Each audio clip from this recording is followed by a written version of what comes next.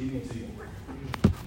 Let's try that again. Good evening to you. It's good to see each and every one of you out tonight, man. I'm so thankful to be back with you for our Wednesday night Bible study. If you have your copy of the Word of God, please turn it with me over to the book of Hebrews, back to chapter number 3. We'll try to finish up what we started there a few weeks ago. It is good to be back with you tonight. We were not here last Wednesday. We canceled service because of the threat of severe weather.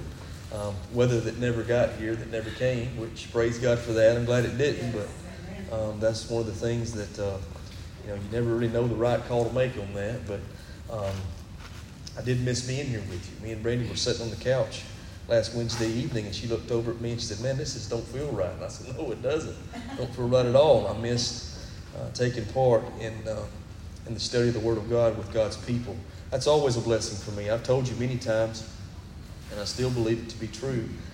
I love all of our services here, but my favorite service is Wednesday night Bible study. Man, I enjoy spending time in the Word of God with the people of God, in the presence of God in the middle of the week. Just something special about that. And that's true for a lot of reasons. I think that for the most part, most of the time, people who come to a Wednesday night Bible study are truly hungry for the Word of God. And that makes all the difference. That always makes preaching and teaching God's Word more enjoyable. Always makes the service better when people are hungry for the truth that God's Word brings to all of us who are believers. It's kind of like my mother used to say when I was a kid. I would get off the school bus and just be starving to death and run into the kitchen, and I'd try to get something to eat. She'd say, no, you can't eat yet. You got to wait. It'll be done about 5:30. We ate every night about 5:30. She said, I want you to be able to eat and want to eat when supper's done. So she'd make me wait. But man, when supper got there, I would feast and be thankful for it. I'd be really good and hungry by that time. And she always wanted to see us eat when we were good and hungry. Said she loved that. I love that as your pastor. I love to see people hungry for God's truth, hungry for God's direction that truly changes their lives. Man, that's always a blessing to be a part of that. And that's usually what happens on a Wednesday night. Dr. Don Smith said something over at the Baptist Bible Institute when I was going over there. I'll never forget it. He said he had been preaching that time for over 35 years. And he said he's figured some things out. He said, man, if people come only for Sunday morning, that probably means they really love the church. He said, and if they come for Sunday morning and Sunday night, well, they love the church and they love the pastor. He said, if they come for Sunday morning, Sunday night, and Wednesday night, they probably love Jesus. And so there's some truth to that, I believe. And he said Wednesday nights were always his favorite too. I know what he's talking about. So it is good to be here with you tonight. Thank you for loving Jesus. Thank you for making the study of God's Word a priority in your life. Hebrews chapter 3 is what we're going to look at tonight. And we got down, I think, to about verse number 6 is where we stopped at last week. And we found in the book of Hebrews, starting in chapter 1, that the writer is continually giving us all the people, all the things that Jesus is superior to. First of all, he started in chapter 1. He said, Jesus is superior to the prophets. And that was a huge statement. Then he said at the end of chapter 1 and in chapter 2, he said that Jesus was superior to even the angels. And then he started in chapter 3 and he said Jesus is even more superior. He's far above even Moses. And we talked about how important it was for the Hebrew people to realize that, to know that, and what that meant for them and what that meant for us. Now, in verse number 7, he kind of switches gears. And really from verse number 7 all the way through to the end of the chapter, through verse number 19, he talks about the danger of disobedience. And that's exactly what I want to talk to you about tonight. The danger of disobedience and what that means for each and every one of us. Look at verse 7. We'll start right there. Wherefore, as the Holy Ghost saith, today, if you will hear his voice, harden not your hearts, as in the provocation of the day of temptation in the wilderness, when your fathers tempted me, proved me, and saw my works for 40 years. Wherefore, I was grieved with that generation and said, they do always err in their heart, and they have not known my ways. So I swear in my wrath, they shall not enter into my rest. So he says in verse number 8, these verses 7 through 11 is all about the provocation of God by the nation of Israel, by the Hebrew people. So what does he mean by that? What is these verses really talking about? Well, if you take the word provocation and you get it down to the root word, it's the root word provoke. And so really what this is talking about is how the nation of Israel, the Hebrew people, provoked God to anger. Now, how many times have you heard me say that the best commentary on the Word of God is the Word of God? And that's always true, man. If you want to see what God's Word is saying in one place, then you've got to study in other places and see how that is brought into context. Can you say amen? Because all of it fits together. And so that's certainly true for what's being said here in Hebrews chapter 3, starting in the 7th verse, when it's talking about the nation of Israel provoking the God of heaven. So let's go back to Psalm 78. I want us to look over there tonight, because that is some great commentary on Hebrews chapter number 3. Psalm 78, and let's look down tonight at verse number 40. Psalm 78, verse number 40.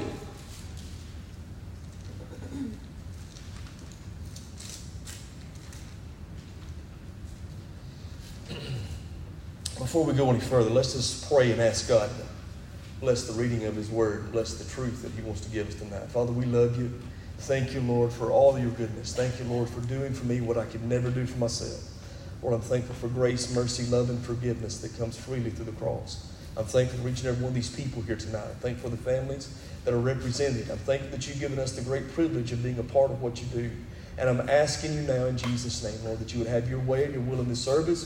You would speak to hearts and change lives in every class, with every teacher, Lord. Would You speak to them and speak through them? And Lord, ready the hearts of the students to listen and hear what You have for them. God, we're praying that You would continually work in this church, work on this church, and work through this church to be the shining city upon a hill that You call us to be in our community. But we're asking that You would work on us, work in us, and work through us to accomplish Your good will and purpose. In Jesus' mighty name we pray, and for Your sake. Amen. Psalm 78. Look down at verse number 40. Look at the question the psalmist asked here. How oft did they provoke Him in the wilderness? So there it is again. There's that word. He's talking about the provocation of God from the nation of Israel. He says, how often did they provoke Him in the wilderness and grieve Him in the desert? Yet they turned back and tempted God and limited the Holy One of Israel. So what the Bible is telling us here, the provocation from the people of God, the Israelites, the Jewish nation, brought limitation to God Himself while they were in the wilderness. So what does all this mean? Where does all this come from? Well, you students of the Bible, you understand that back in the book of Exodus, the Bible says that the nation of Israel was in bondage in a place called Egypt. Everybody remember that? And when the nation of Israel, the children of God, the Jewish people were in bondage there, they began to cry out unto the Lord. They prayed and asked God for deliverance. Now I want to tell you something that we all have to get a hold of, need to get a hold of this evening. How many of you believe that God has His ear tuned to the needs of His people? He did in that time, and praise God, He still does tonight. They prayed and God heard them. I want you to know, when you pray, God promises to hear you. He has His ear tuned to your needs, just like He had His ear tuned to their needs all the way back in the book of Exodus. They prayed and God heard them. Folks, if there's one thing I want as your pastor, if there's one thing I want to see right here at Mount Zion, is that we become a praying people. We become a praying church. That we continue to be a praying church. Let me tell you why I say that. I say that because I know a praying church is a powerful church. A praying church is a church that God can use to impact the lost and dying world for His kingdom. A praying church is a Spirit-led church. So we must be a praying church. Through the praying of God's people comes God's power. Amen? It's amazing. I love Charles Spurgeon. And I cannot help but remember what he said concerning his church in London, England, when God was working in such a powerful way there.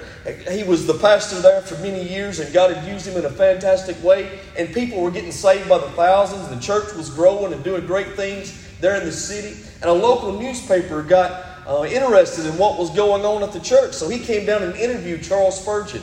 And he sat in his office and he said, Dr. Spurgeon, I want to know, how is all this happening? How did this take place? God is doing such a great work here in the church. He said, do you really want to know what's happening? Do you really want to know where all this comes from? And the newspaper reporter said, yes, I do. And so he led him down to the basement. They walked down the stairs of the basement of the church. And right beside the boiler room, there was a door that he opened up. And when he opened up that door, there were hundreds of people there on a weekday on their face before the Lord praying and calling out for God to do what only God could do in their church and in their city. And Charles Spurgeon said, that's the secret of the success of this church. It's when God's people get concerned enough to start praying. When God's people start expecting enough for God to do what only God can do. If you believe it, say amen tonight. A praying church is a powerful church, and you must remember that God still has His ear tuned to the needs and the cries of His children. God heard their cry when they cried out in Egypt. And in Exodus, the Bible tells us that God answered their prayer by sending them a deliverer by the name of Moses. Y'all remember Moses? We talked about him last time we were together on Wednesday night. But Moses was used by God to bring the nation of Israel from the place of bondage to the place of blessing.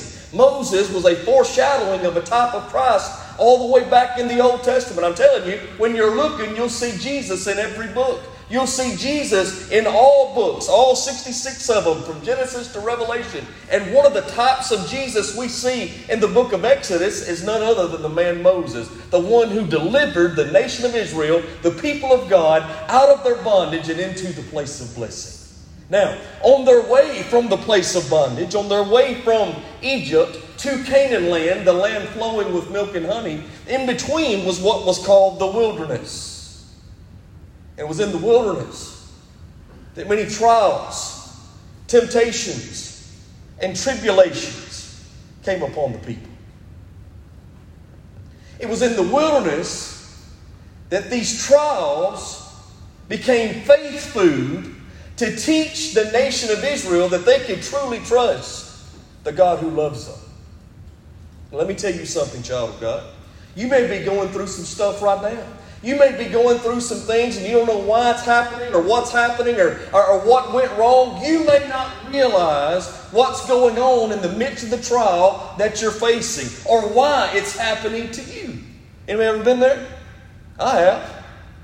Man, when you go through trials and tribulations in finances, or you go through trials and tribulations in relationships, or you go through trials and tribulations at your workplace, or you go through trials and tribulations at the church, or you go through trials and tribulations, you name it, whatever it is in your life. When you start going through some of that stuff and you wonder, man, what in the world's going on? Whether one of two things has happened as a child of God.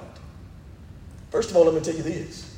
Everything that enters your life as a child of God has to come across His desk first. Everything. Things we perceive to be good things. Things we perceive to be bad things. Now, the good news is, God is so sovereign, so powerful, so in control.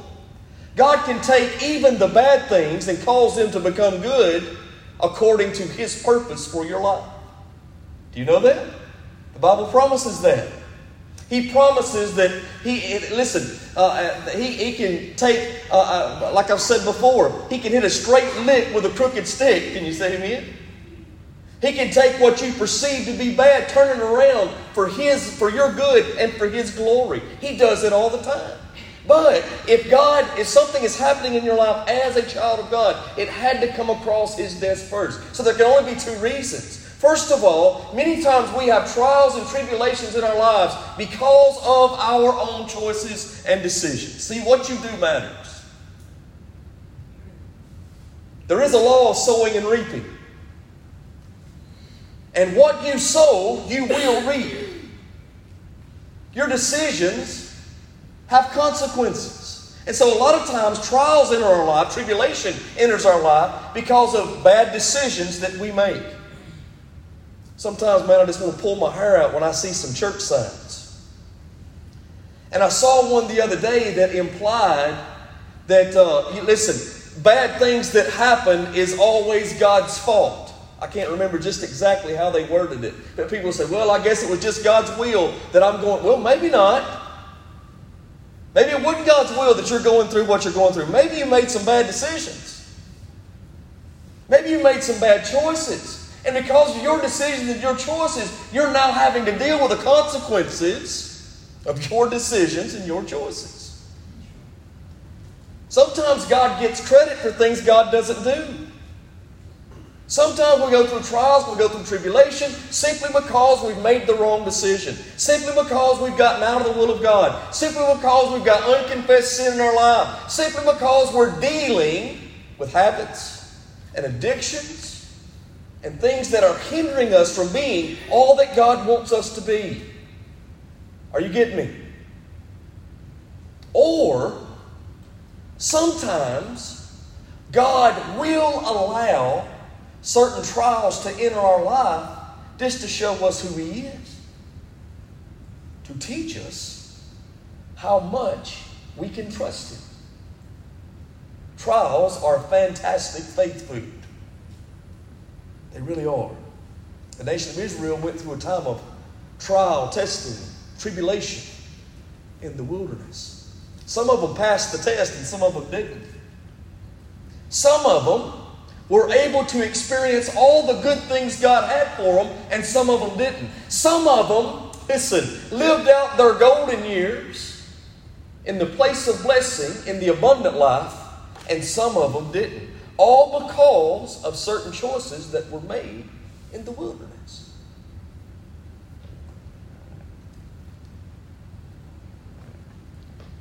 Psalm 78, verses 40 and 41.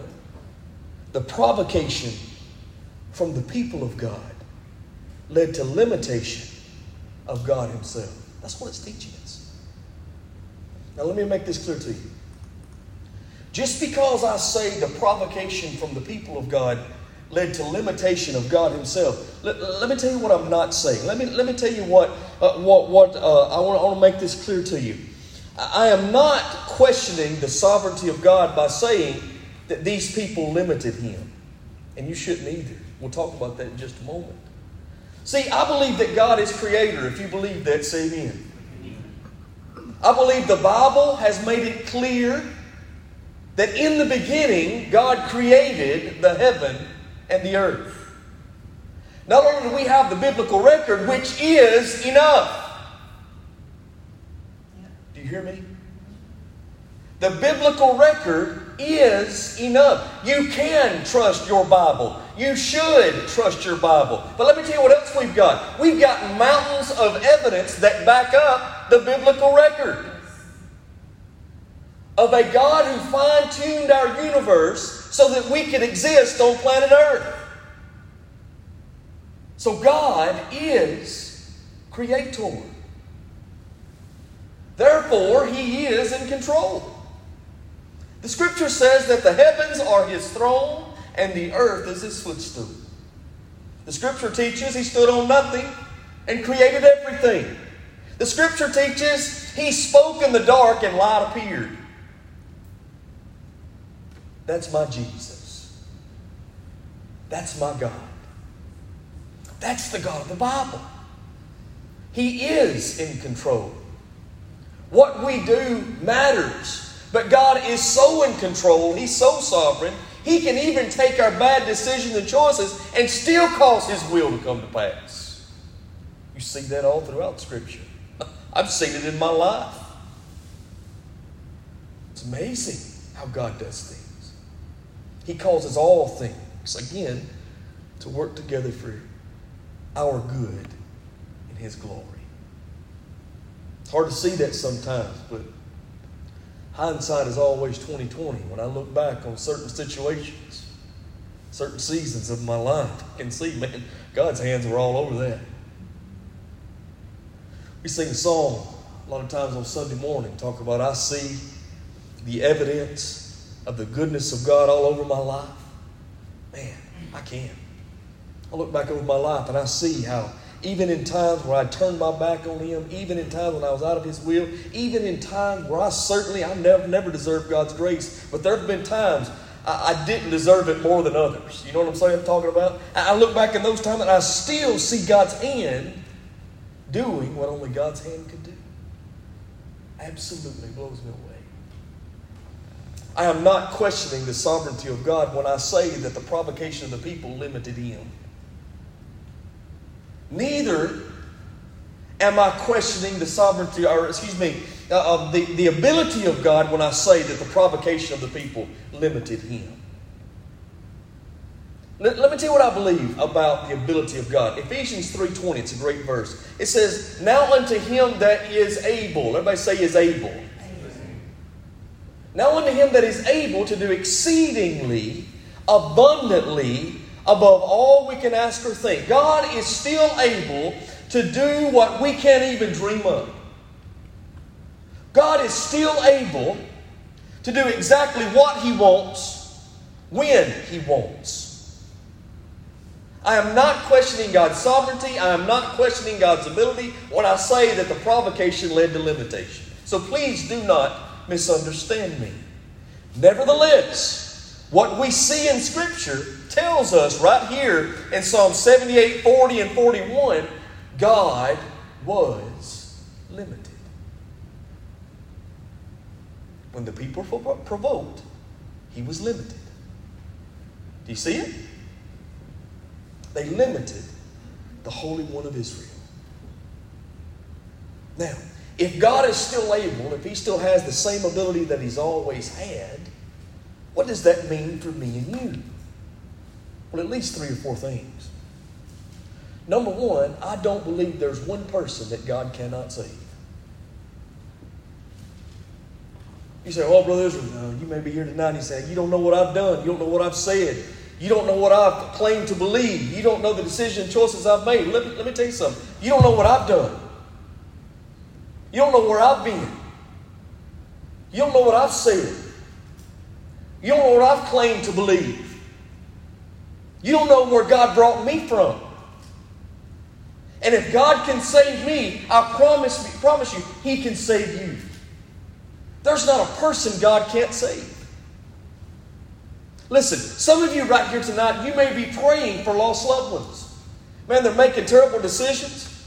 They lack the peace that passes all understanding that you know to be also real. They lack the joy of the Lord. They don't have any purpose in their life. They're not experiencing the abundant life. They don't know Jesus like you know Jesus. And you've been praying for them. You've been seeking the Lord that He would touch their heart and save them. Let me tell you something. Keep praying. Don't give up. Keep calling out to the Lord. Jesus said it like this. We need to ask and we'll what? Receive. We need to seek and we'll what? We need to knock and what? The door will be opened. He's talking about some persistence in prayer. He's talking about, man, when you don't get the answer that you're looking for, keep seeking, keep asking, keep knocking. And if you're praying for a lost loved one, don't give up. There's not a person God can't save. I'm telling you. I was preaching a revival service one time, man. After the service was finished, the lady come out the back.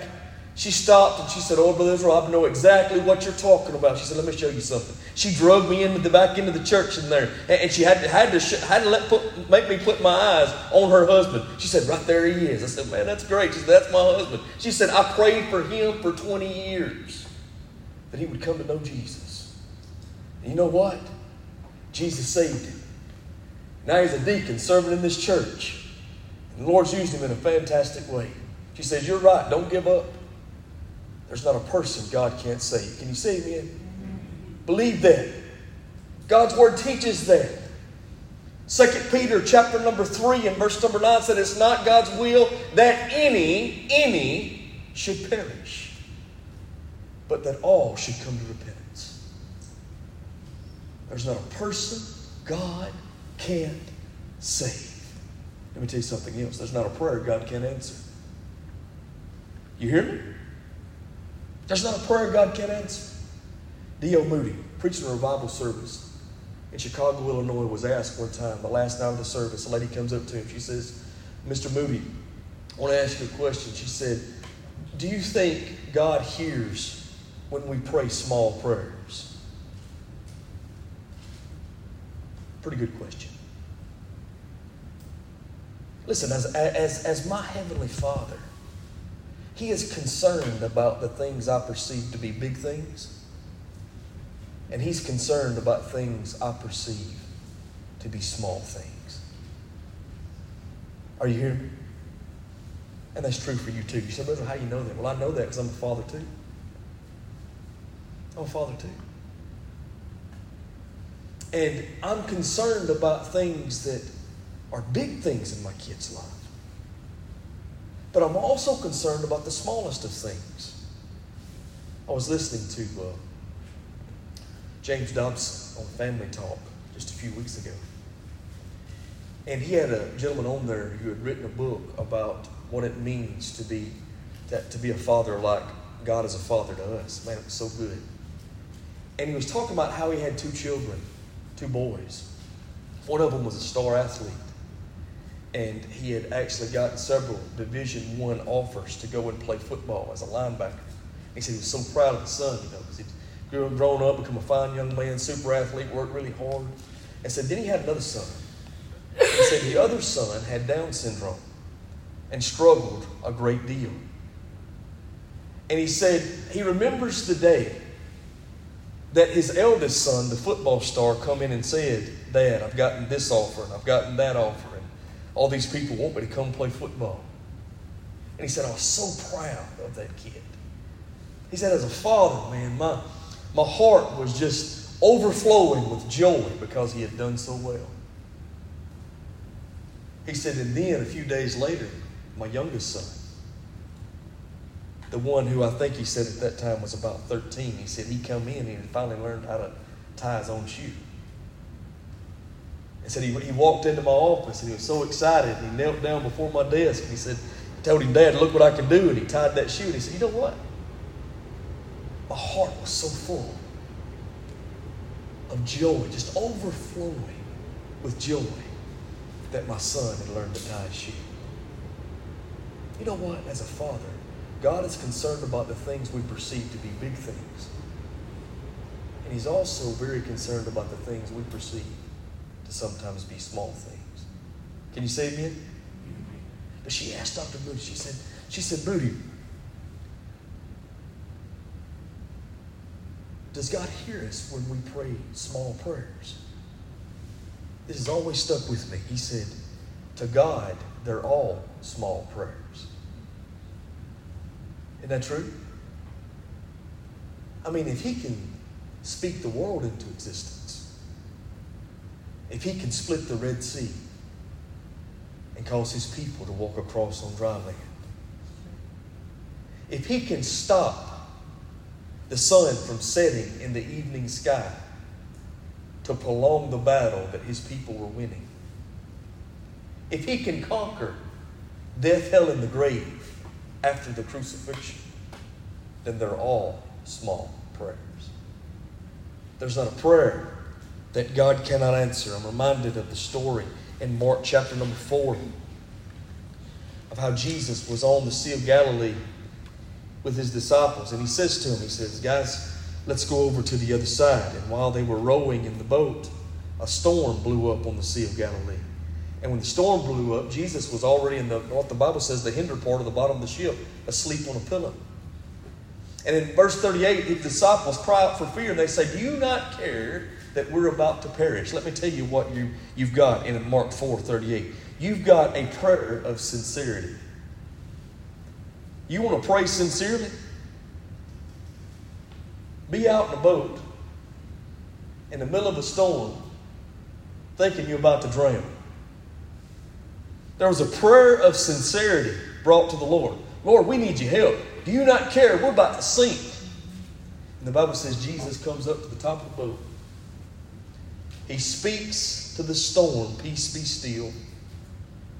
The sea calms, the wind stops blowing, the lightning stops crashing, and He looks at him and says, how do you have so little faith? Now the Bible don't say this, but I just got to believe it. I think he did. He went back down, went back to sleep. Jesus can answer our prayers, big or small. There's not a prayer He can't answer. There's not a person He can't save. Let me tell you something else. There's not a problem He can't fix. Anybody in here besides me got problems? Well, I'll tell you this. If you're an American, you've got a problem. You've got some big problems. You've got some leadership problems. You hear me? Let me tell you how I know you've got some leadership problems, how we got some leadership problems. Just last week, there was a celebration on the White House lawn to celebrate transsexual activists. Did you see it?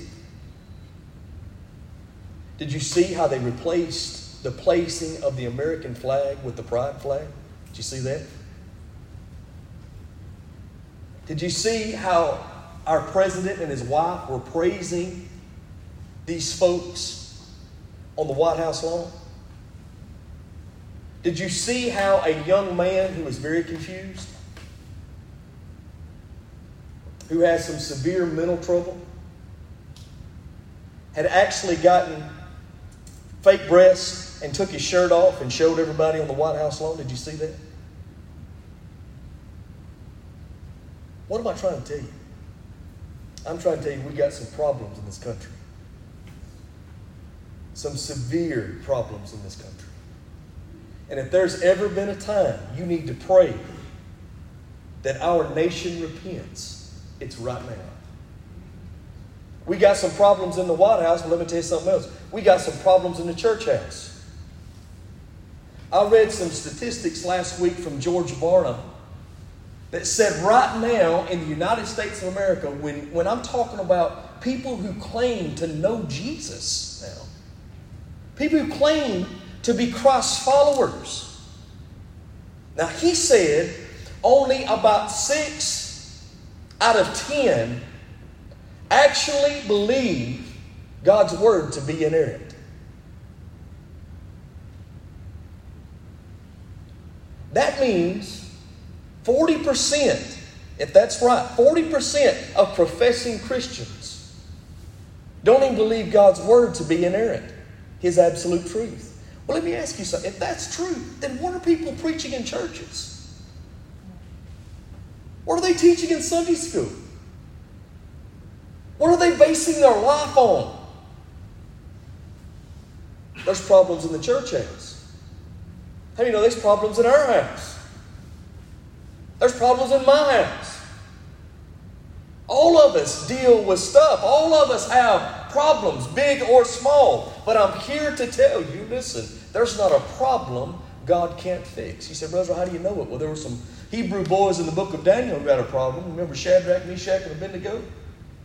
They had a big problem. They was thrown into the fiery furnace. But the Bible says when they looked into the furnace, they saw a fourth like unto the Son of God walking with them. And they came through the furnace with their clothes not even smelling like smoke. There's not a problem God can't fix. You remember Lazarus? He had a problem, didn't he? A big one, 4 days old. But Jesus spoke to him in the tomb, said, come forth. And the bones that had no life received life again. Aren't you thankful that Jesus still speaks to dry bones? Yes. Me too. To lifeless people. He's still doing it. There's not a problem God can't fix. All throughout Scripture, we see the evidence of the power of God at work in His people's lives, fixing problem after problem after problem after problem. So I'm telling you, I believe God is sovereign. He's in control, for He is Creator. I believe God still has the same ability that He's always had. Hebrews 13:8 says Jesus Christ is the same yesterday, today, tomorrow, and forever. How many know He ain't changed? He's still superior. He's still in a class all by Himself. There's no one beside Him. There's no one above Him. There's no one in His class. Jesus is able to save souls, answer prayers, fix problems. However, the Bible still says in Psalm 78, through the provocation of the people, it brought limitation to the very God of heaven. How is that possible? Anytime you allow someone to be a part of what you're doing, what they do or don't do matters greatly. Would you agree? How can God be limited by us? Well, I'll tell you that. Because He allows us to be a part of what He's doing. I'm a part of His body, and if you're a child of God, you're a part of His body. We are His hands, His feet. And we're supposed to be doing His work in this world. And so if He allows us to be a part of His work, and what a privilege it is that He does allow us to do that. If He allows us to be a part of His work, then listen to me, folks, we can limit Him to some degree. And that's what happened here. How did they limit God? Well, the Bible tells us. Go back to Psalm 78. Let's look at 3 or 4 things. Psalm 78, verse number 8.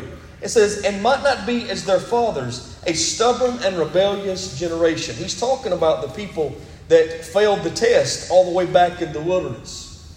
He's talking about the people who were not able to enter into the blessing of God, the rest of God, the abundant life that He had offered. And he says they weren't able to enter in simply because they were stubborn and rebellious. Folks, I want to tell you something. Some of the most stubborn, hateful people I've ever been around in my life sat on a church pew every Sunday. It's amazing. Brother Ken Ham said something one time I'll never forget. He said the famous last words of a dying church is, we've never done it like that before. People are so stubborn and set in their ways. Sometimes it's very, very difficult for them to put down their own selfish desire and allow God to be God. Allow God to lead, guide, and direct. And he said, look, these people had a stubborn and rebellious spirit, but that ain't all. Look what else. A generation that set not their heart aright, and whose spirit was not steadfast with God. Can somebody give me a good word for steadfast? What does it mean if I'm steadfast? Dependable, faithful. You can count on it. Right? And the Bible's saying right here, they provoked God because they weren't faithful. Hey, let me tell you what amazes me. And all of us, myself included, have been guilty of this very thing. We'll sing, "Oh, how we love Jesus" on Sunday morning. But our life don't match our singing on Monday morning. We'll talk about how much we want to give all to the Lord. And when the offering plate is passed, we don't give anything.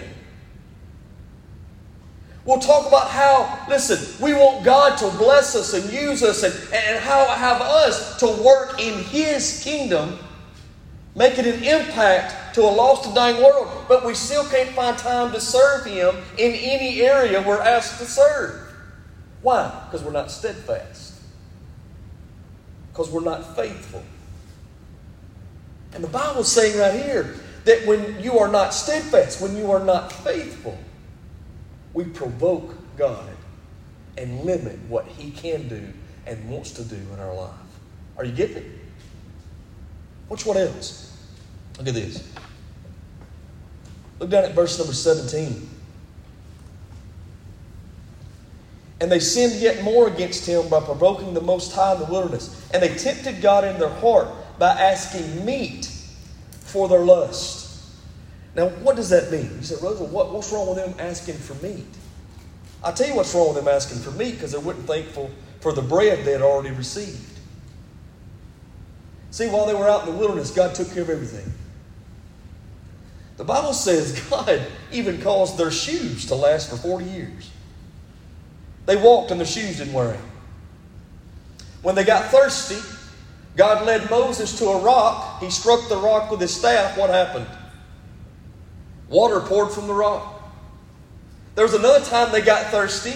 They came to a spring which was bitter. What did they do? They cut down a tree, threw it in the spring, and made the bitter water sweet. God was supplying their every need. When they needed water to drink, He gave them water. When they needed food to eat out in the middle of the desert, guess what He did? He rained down manna from heaven. But if you go back and read in the book of Exodus, you'll find they said, our souls were loathing this white bread. What did that mean? They hated and were not thankful, grateful for the food they were receiving. And they began complaining to Moses and complaining to God, we should have stayed back in Egypt, because if we'd have stayed in Egypt, there were flesh pots boiling, is really what they said. There were plenty of meat in the boiling pot that we could have ate. But now we're out here in the wilderness and we're having to eat, we're out here in the desert, we're having to eat all this bread that we hate. Let me tell you what is always the right attitude for a child of God.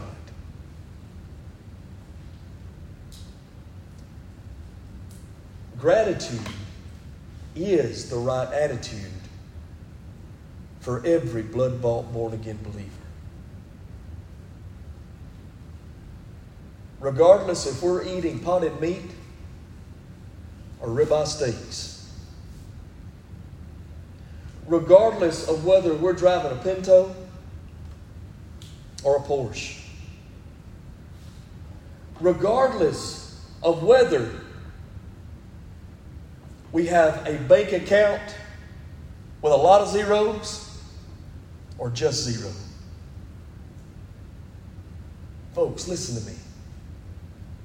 First of all, God owes us nothing.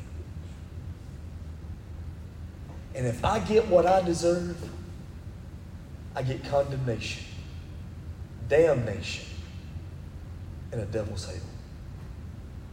And you get the same thing. And it's only because of God's love and His amazing grace that we've been saved. And guess what? If He never does one more thing for me, that's enough. That's enough for me to have an attitude of gratitude throughout all eternity. I've missed hell and gained heaven because of Jesus. Can you say amen? I went from darkness to light because of Jesus. I went from deadness to eternal life because of Jesus. And if He never does one more thing, we all have a reason to praise Him. Let me tell you something else. Be careful about being envious, jealous of someone else's blessing. The Apostle Paul told Timothy, he said, be content with such things as you have. Folks, realize your blessing. Count your blessings. That's the greatest get-rich-quick scheme that I've ever heard of. When you start counting your blessings, you're going to see just how truly blessed, just how truly rich you really are. You look around, you'll be stressed. You look in too much, you'll be depressed. Let me tell you what you better do. Look up. Fix your eyes upon the Lord. Look up unto the hills from whence comes your help. And when you look up, you'll be blessed. Amen? Keep praising Him. Keep thanking Him. Be content with where God's got you now until He moves you to a new level and blesses you from glory to glory. Amen?